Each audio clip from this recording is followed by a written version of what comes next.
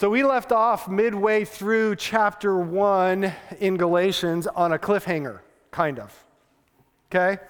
And today it's sort of like, it's been a little bit, so the episode opens with sort of that previously in the letter of Galatians, right? That flashes up on the screen, or there's some deep, heavy, bassy voiced guy that says previously on the last episode of Galatians.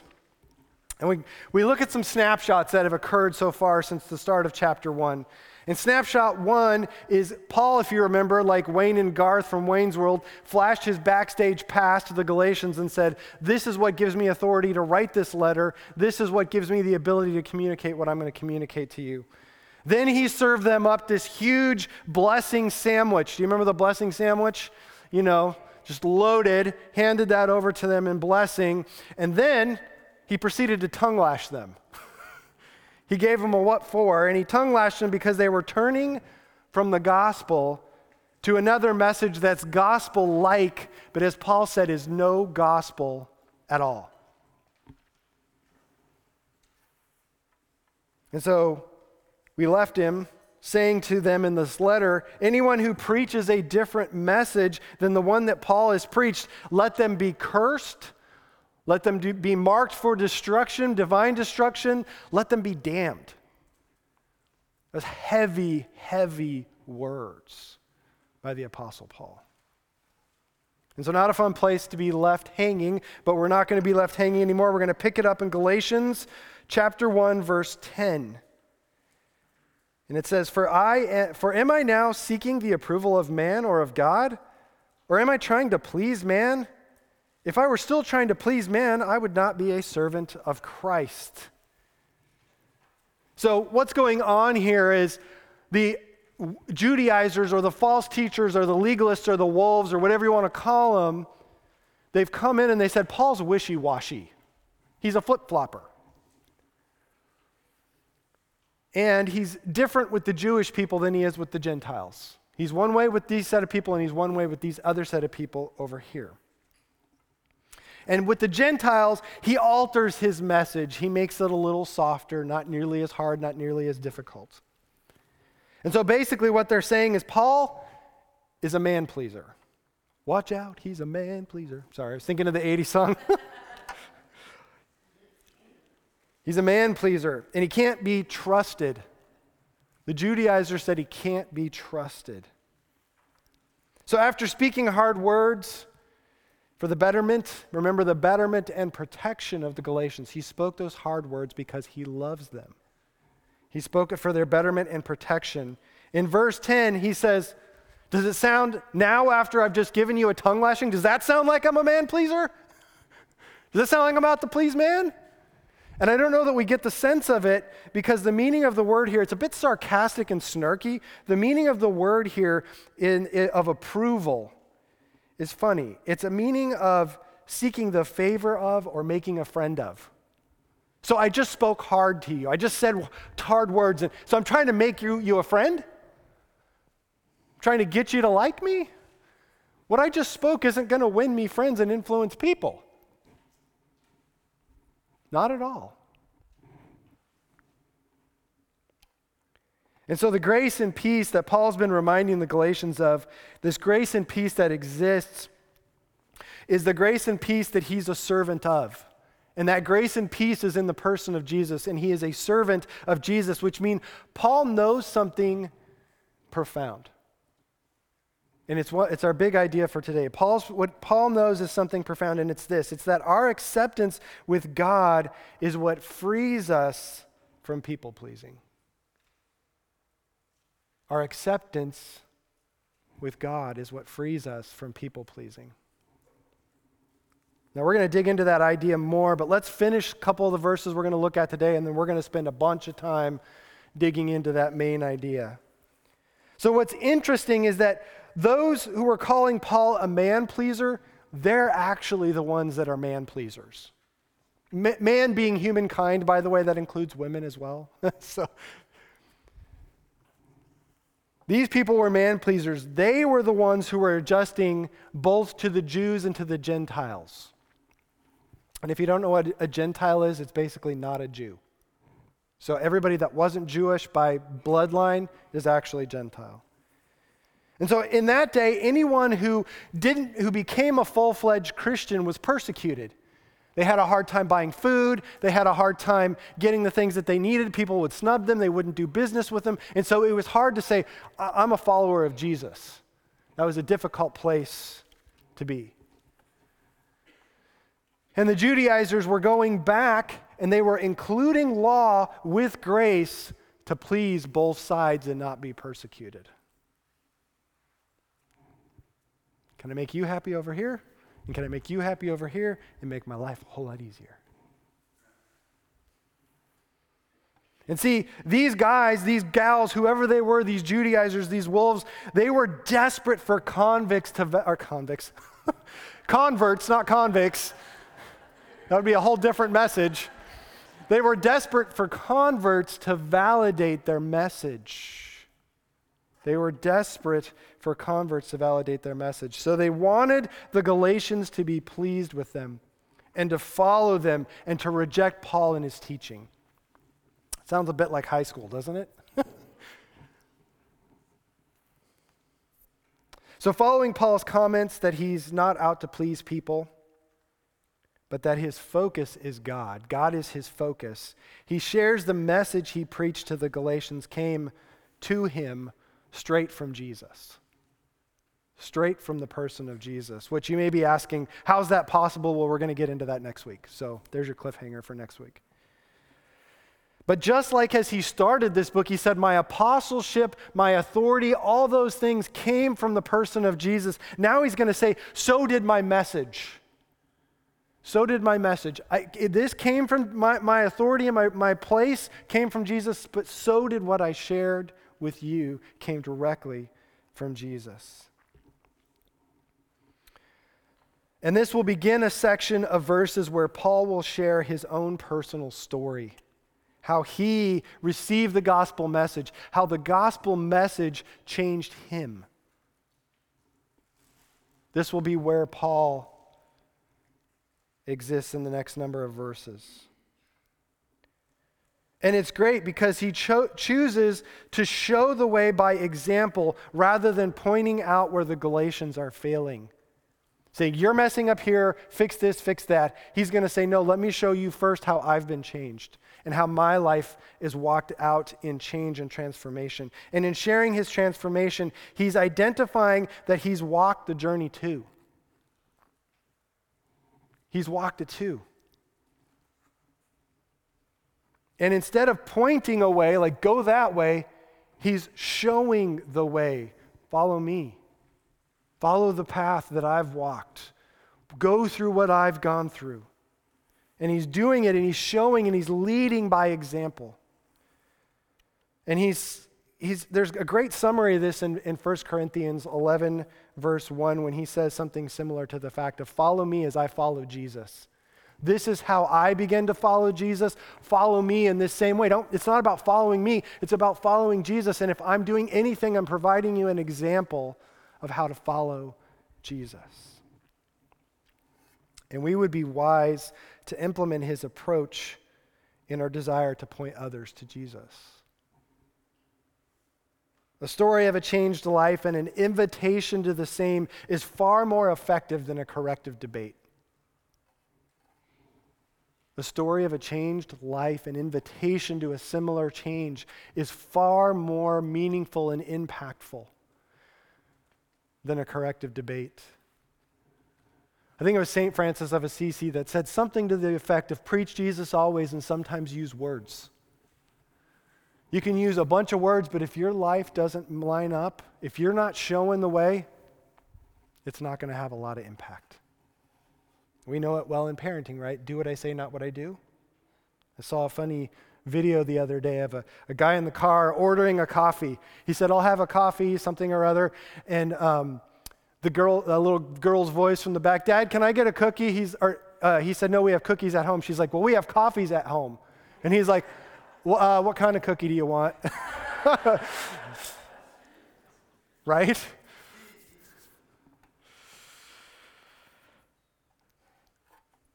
So let's read the rest of these verses. Again, we're clipping along at a pretty consistent pace. It's just not very fast. 3 verses today, so 10 now, 11 and 12. For I would have you know, brothers, that the gospel that was preached by me is not man's gospel. For I did not receive it from any man, nor was I taught it, but I received it through a revelation of Jesus Christ. So Paul's message is of divine origin, just like his apostleship.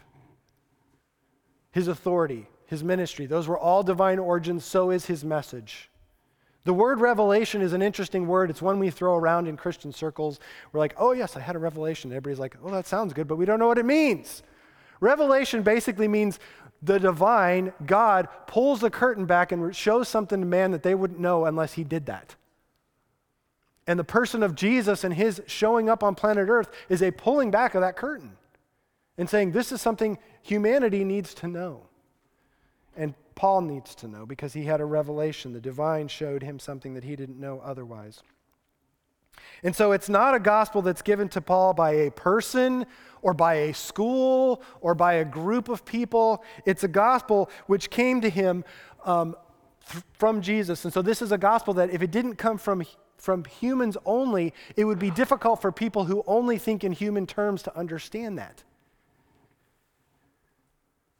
If Paul received this from a school, okay, we can get that. We don't really have to consult God on that. But if this is something that came from God, now we've got to wrestle this out with God. What do we do with that? It's confusing. It's hard. And so his message was given by Jesus himself, which he will talk more about in the following verses, which we're not going to look at today. But being that his message was from Jesus means it's not defective, it's not lesser, and it is complete. If it came from Jesus, it's not defective, it's not lesser, it's the complete message. Because this is pushback against those Judaizers, those legalists. They were saying that the full message that Paul was sharing was really an abridged message. Do you ever look for a book, like an audio book or whatever? And I'm always like looking, I'm like, is this the abridged or the unabridged? Because I don't want the cut short version. I want the full version. And that's what these guys were saying was Paul's gospel is you didn't get all of it. And so we're going to add in the things you missed, like law and circumcision and all that kind of stuff. And so Paul is like, oh, really? He's playing a card game, and he's been holding this trump card, and he's like, oh, really? My message is abridged? Well, I'm going to play the trump card. I got my message from Jesus. Done. I win. Give me all the prize, whatever it is. He trumps him out. That's it. We're done. I win. And so that's what Paul's going to do as he continues on in here. But let's circle back now to this one big idea that our acceptance with God is what frees us from people pleasing. And this is a big topic. And so right here, with eyes open, Father, I pray. I pray for those online. I pray for those in the lobby, in the coffee shop, those in the room.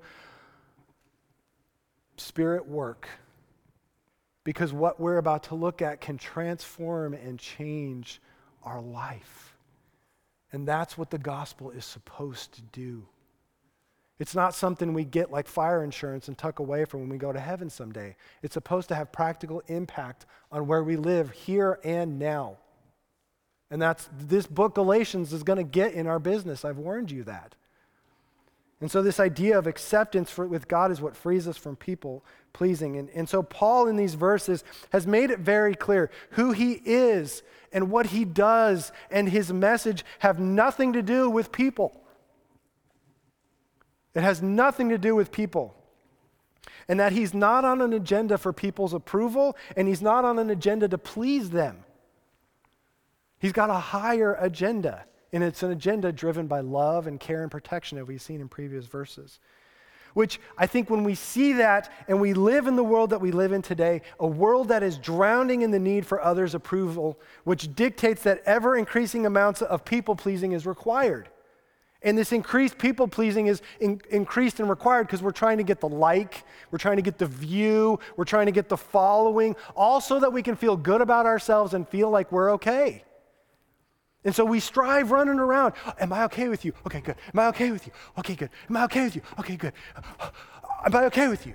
And we run around, and that's how we live, desperately looking for the thumbs up. You're okay, you're okay, you're okay. And Paul wouldn't subscribe to that line of thinking at all. Not one bit. So what did he know that we've missed? What did the Apostle Paul know that we've missed? If we're running around looking to everybody to give us a thumbs up, what did the Apostle Paul know that we missed? And it may be hard for us to catch it because we're removed from the events and the culture of that day. And what's transpiring here could seem like distant enough and far enough away from us that it has no benefit. I mean, we don't live in Galatia. We aren't wrestling with the Jewish law system every day. We don't have false Jewish teachers coming around saying, you need to live up to the law, you need to get circumcised, you need to. We don't have that.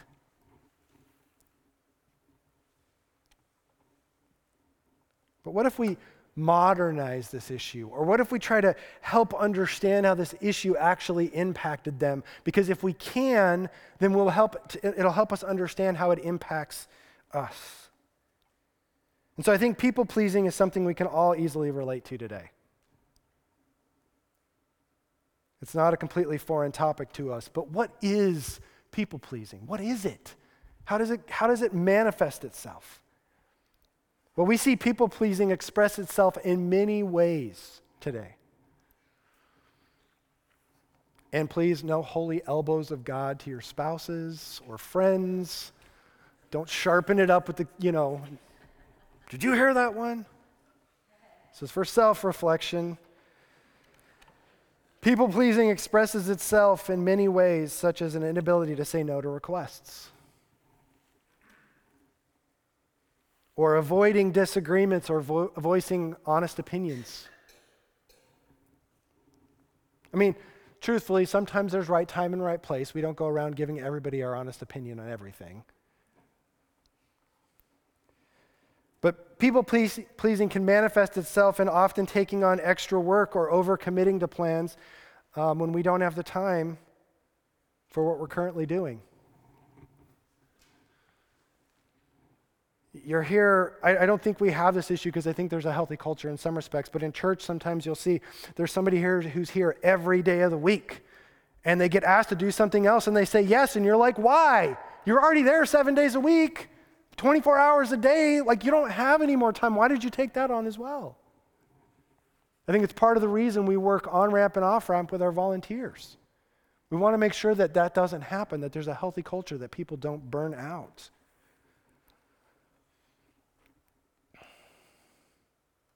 People-pleasing manifests itself in an avoidance of conflict. We acquiesce and go along with things we don't like. Okay. I don't like it, but I'll go along with it. People-pleasing is we change who we are to fit in with the person or people we're around. That's what we do. And so why do we do this, though? See, we can point out the issues, we can see these things, but then do you dig a little bit deeper and go, why do I do this? Why do I people-please? Well, some reasons, again, I'm not giving you the exhaustive list here, but some of the reasons for people-pleasing is we feel insecure and are afraid of being rejected and abandoned. We feel an insecurity and a fear of if they really knew who I was, they would reject me and they would leave me. We people-please because we don't want to lose being cared for or being loved. We people-please because there may be a sense of pressure to be friendly or nice or cheerful at all times. And sometimes we in church are to blame for that. My dog died, my car won't start, it's not a great morning. How you doing today, brother? How you doing today, sister? Oh, I'm great. Everything's fine. It's just a beautiful day, praise the Lord, right? I heard an old preacher one time say, if you ever want to cure people of dishonest questions like that, haul off and tell them how you really feel. And you'll find out if they really want to know how you're doing.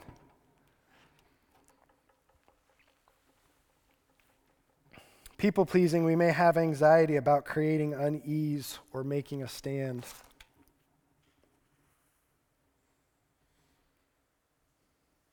It may be that if we don't people please, we'll fail and then we'll be punished. That may be our growing up experience. Whatever the reason, people pleasing, though, is an attempt to find acceptance. I'm going to invent a word. It's an attempt to find okayness. It's an attempt to find rightness. So people pleasing is an attempt to find acceptance, okayness, rightness. And the sad thing is that we even try to people please God. We try to people please God. And the Galatians, they were lured into people pleasing by the Judaizers. One, to please the Judaizers, and two, to please God. If you don't do this, God's not going to be happy with you. If you don't keep these things running, God's not going to be happy with you. And so that carrot was dangled. Do these things and get the carrot and God will love you. But they kept moving the line. And the Galatians kept running after.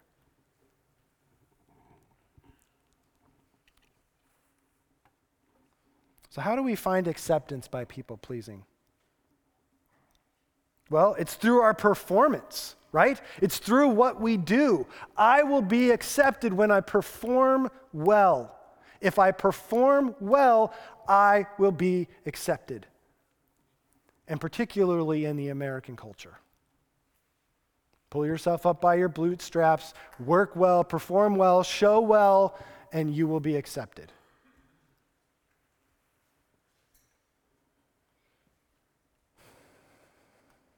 And the wolves, the Judaizers, said, perform and you'll please us and God. And they used the Jewish law system to measure the Galatians' performance. But how do we measure performance?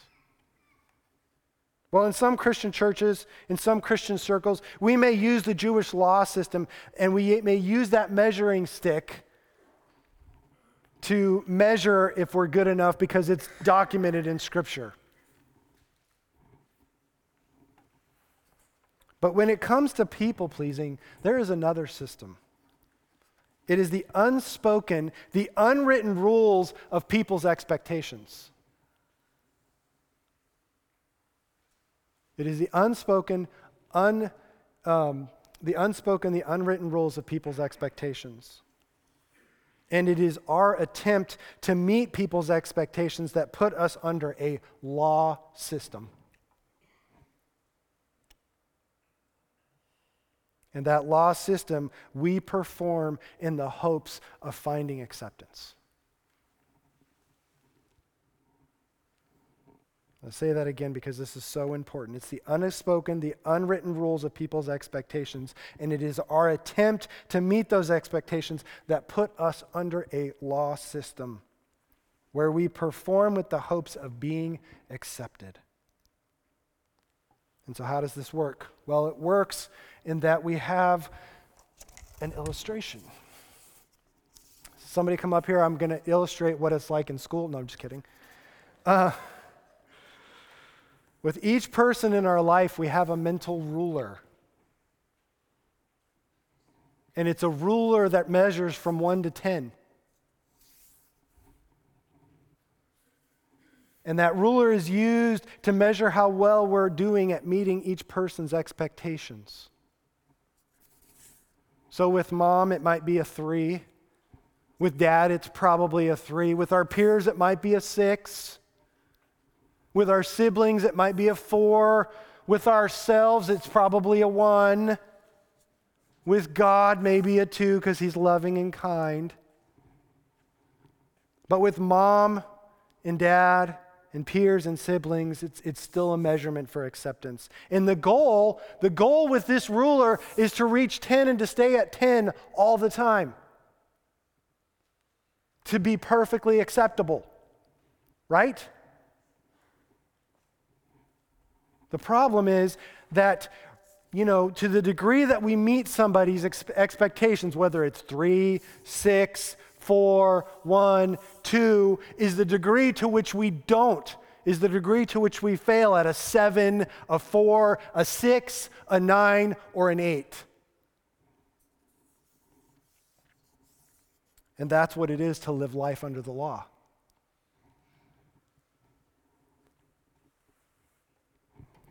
Living life under the law says, okay, I ran and kept a 3 this week, but you know what? You also were a failure 7 points. I really don't like myself. I'm a 1. That means you're a failure at a 9. This is the law system. This is how law living works. This is how expectations with one another work. You may get to 10 on one day, but you can't maintain it. Nobody can.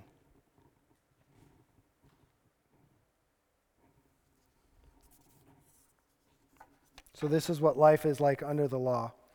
And you know what that does? It really messes with our identity.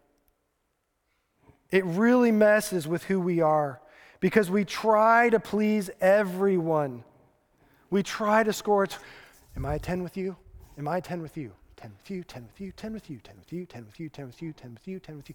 We run around every day, all day. 10 with my boss, 10 with my wife, 10 with my kids, 10 with my mom, 10 with the police officer that pulled me over.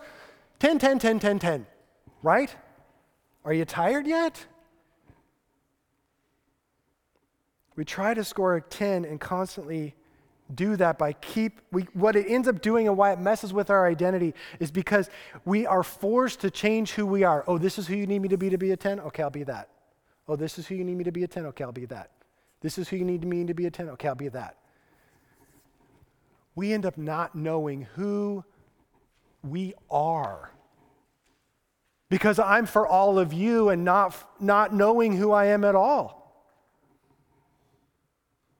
I have a complete identity confusion about who I am. And so we're left not knowing who we really are, and we're just trying to be something for everybody else that we're around. And remember, we're doing it because we're trying to find acceptance, okayness, and rightness.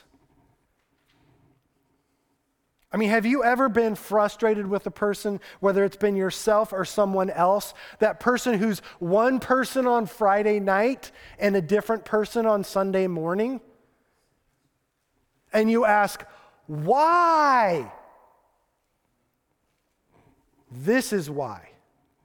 Because these people are so desperate to be accepted and loved and okay and right that they run around and they go, tell me I'm okay, I'll get drunk, I'll sleep with you.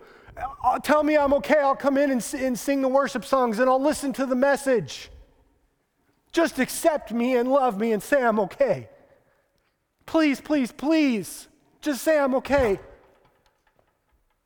That's what's going on behind the stuff with the person.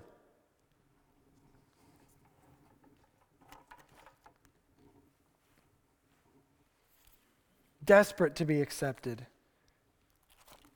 Desperate. And so in verse 10, Paul said, do you think I'm really people-pleasing?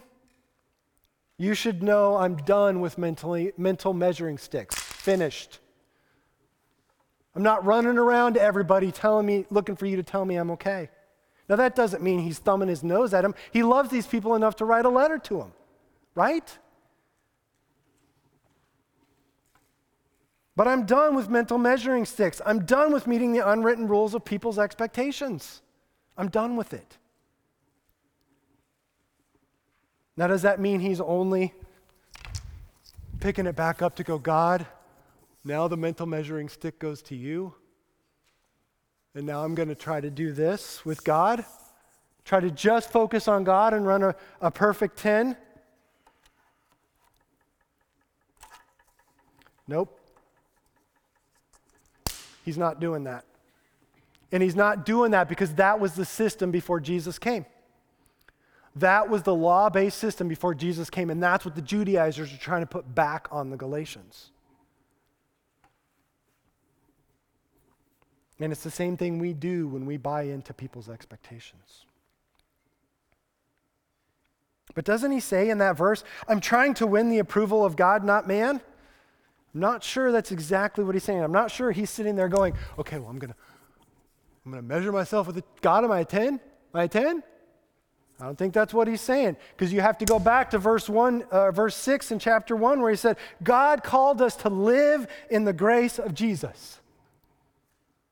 He called us to live in the grace of Jesus. If you remember, grace is favor. It's undeserved favor, but it's undeserved and it's a gift because of what Jesus did. And what Jesus did provided for us total acceptance by God. Total acceptance. We don't earn our acceptance. We don't earn our okayness. We don't earn our rightness with God by measuring up. Because what Jesus did, what Jesus accomplished, what he gave us says we are approved. We are totally accepted by Jesus. Totally.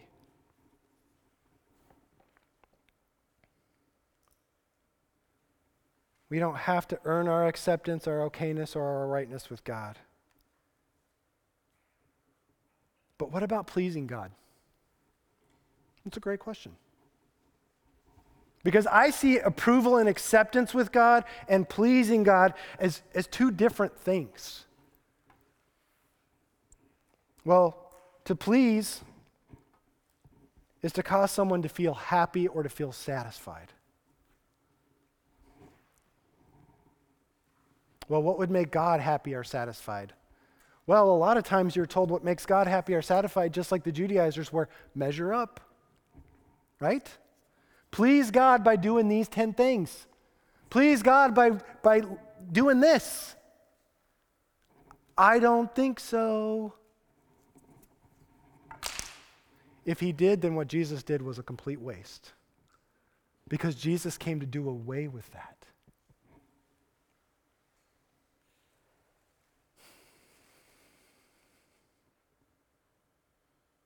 I mean, what would it be to make God happy or satisfied? Would it be us trying to earn his approval through self-effort by trying to reach and stay at a 10 all the time by performing really well?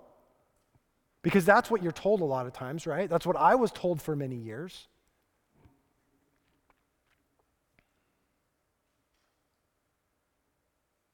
Or would it be that he would be pleased if you received the acceptance he's given you in the grace of Jesus, and that you would live in the grace of Jesus and from the grace of Jesus, rather this?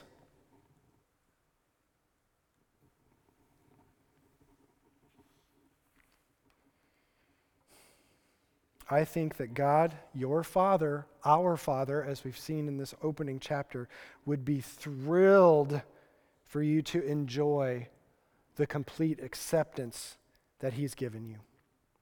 That he would be thrilled for you to not try to earn something he's already given to you freely.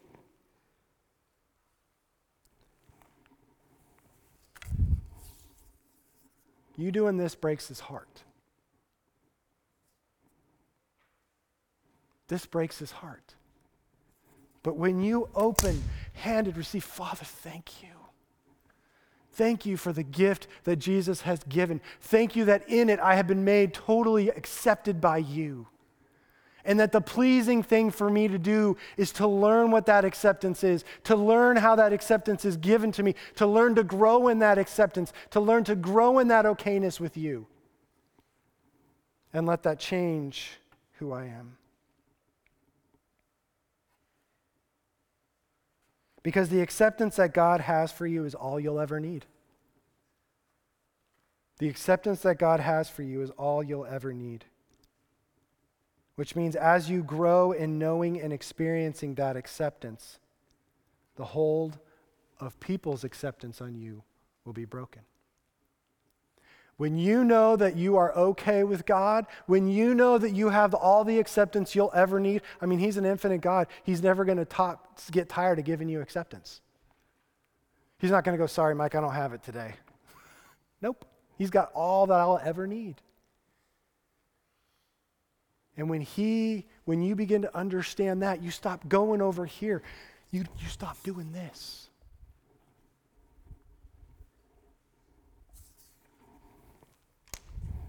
Because you have been given tenderness, not perfection in actions, but okayness, rightness, settledness in your walk with God and who he is in your relationship with him.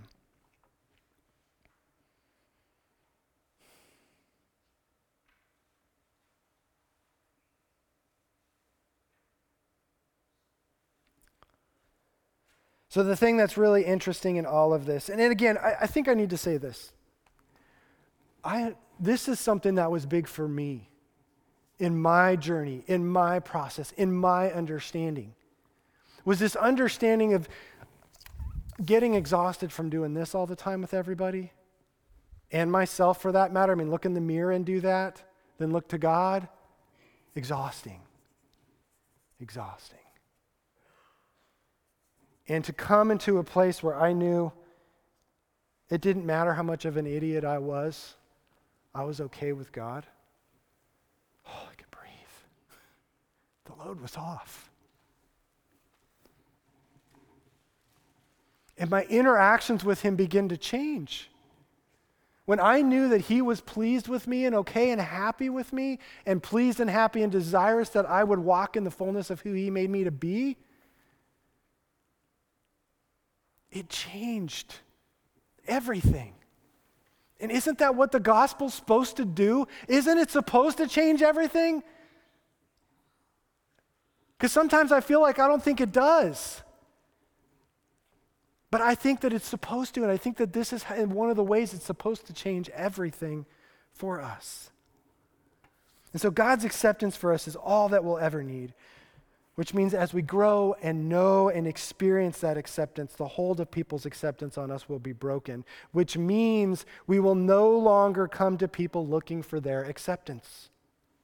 Now again, that doesn't mean we're walking around going pound sand, because that doesn't work either. That's missing it. Because what really should come from us as we understand our acceptance and our okayness with God, do you know what we bring to others? Not pound sand. I accept you. And I bring the acceptance that's been placed into me to now give to you. One of my favorite things I love to say over and over, you can't give what you haven't received for yourself. And if you want to be accepting of others, you have to be accepting of yourself first. This needs to go out the door for you first.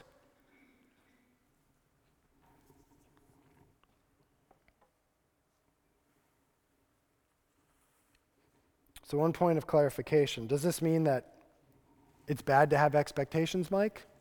No. Expectations in and of themselves aren't wrong. The issue is when you have expectations and you tie somebody's acceptance to it. When you do this, okay, here's what I want you to do, and when you get to here, then I'll accept you. That's a problem. That's abusive. That's hurtful. That's against everything that Jesus came to undo.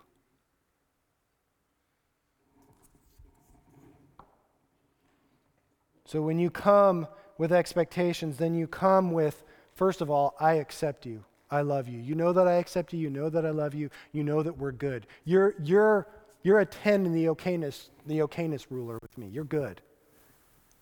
Now let's talk about what it means to be on time. And let's do it from a place of accepting one another. Let's talk about what it means to walk together, to live life. What does it look like? But this isn't going to change whether or not I accept you. I accept you. We're good. But that doesn't mean we aren't going to have conversations and things, but it's all going to be from a basis of we're good. And that's because I know God has accepted you, and it's also because I hope that you know God has accepted me.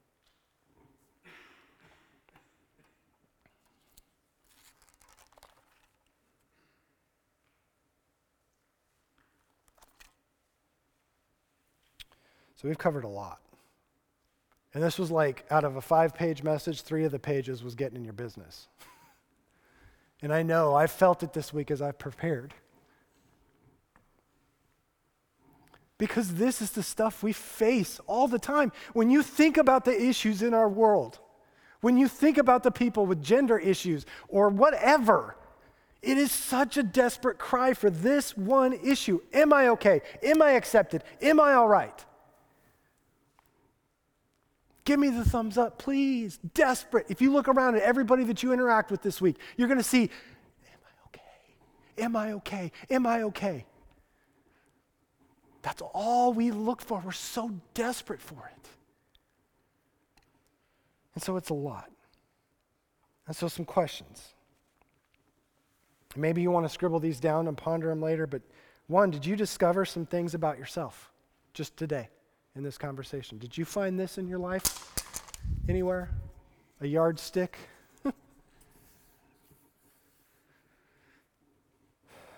Possibly rulers that you have with yourself, with others, with God. Did you find those? Did you find some people-pleasing tendencies as I've talked this morning? Are you tired of trying to measure up?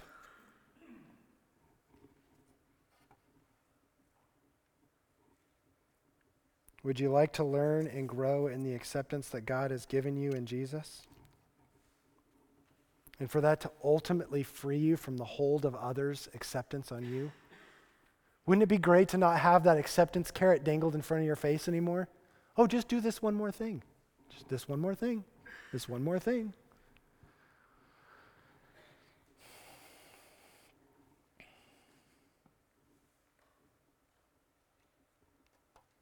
Is this an issue that's hitting you? And if it is, that's okay. It's a good place to be. And I would love to pray for you. So if you bow your heads, and if there's anybody, and this is, again, please bow your heads, close your eyes. I'd like people that if this is something that's hitting you today, would you raise your hand? Because I'd love to pray for you. Thank you. Thank you. You don't have to keep it up. Just raise it and let me see it. I'll say thank you. Thank you. Thank you. Thank you.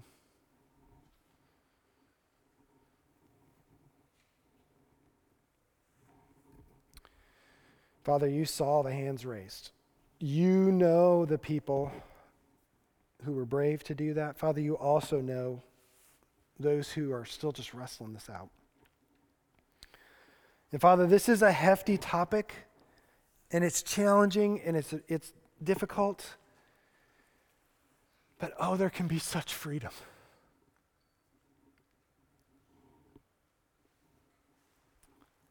There can be such freedom. And I pray that for those who are brave enough to raise their hand, that they would learn how much acceptance and okayness and rightness they have in you. And that they would also discover and find how that will free them from running around to everyone else, including themselves, to try to feel okay and all right. And Father, yes, this will down the line affect how we act and perform and all that. But just for today, that they could set aside the ruler and the things they've been measuring just to rest in the peace and the fact and the reality that you are totally accepting of them. And that it would please you at no great end for them to be who you have made them to be, for them to be okay in you. We lift this up to you today. In Jesus' name, amen.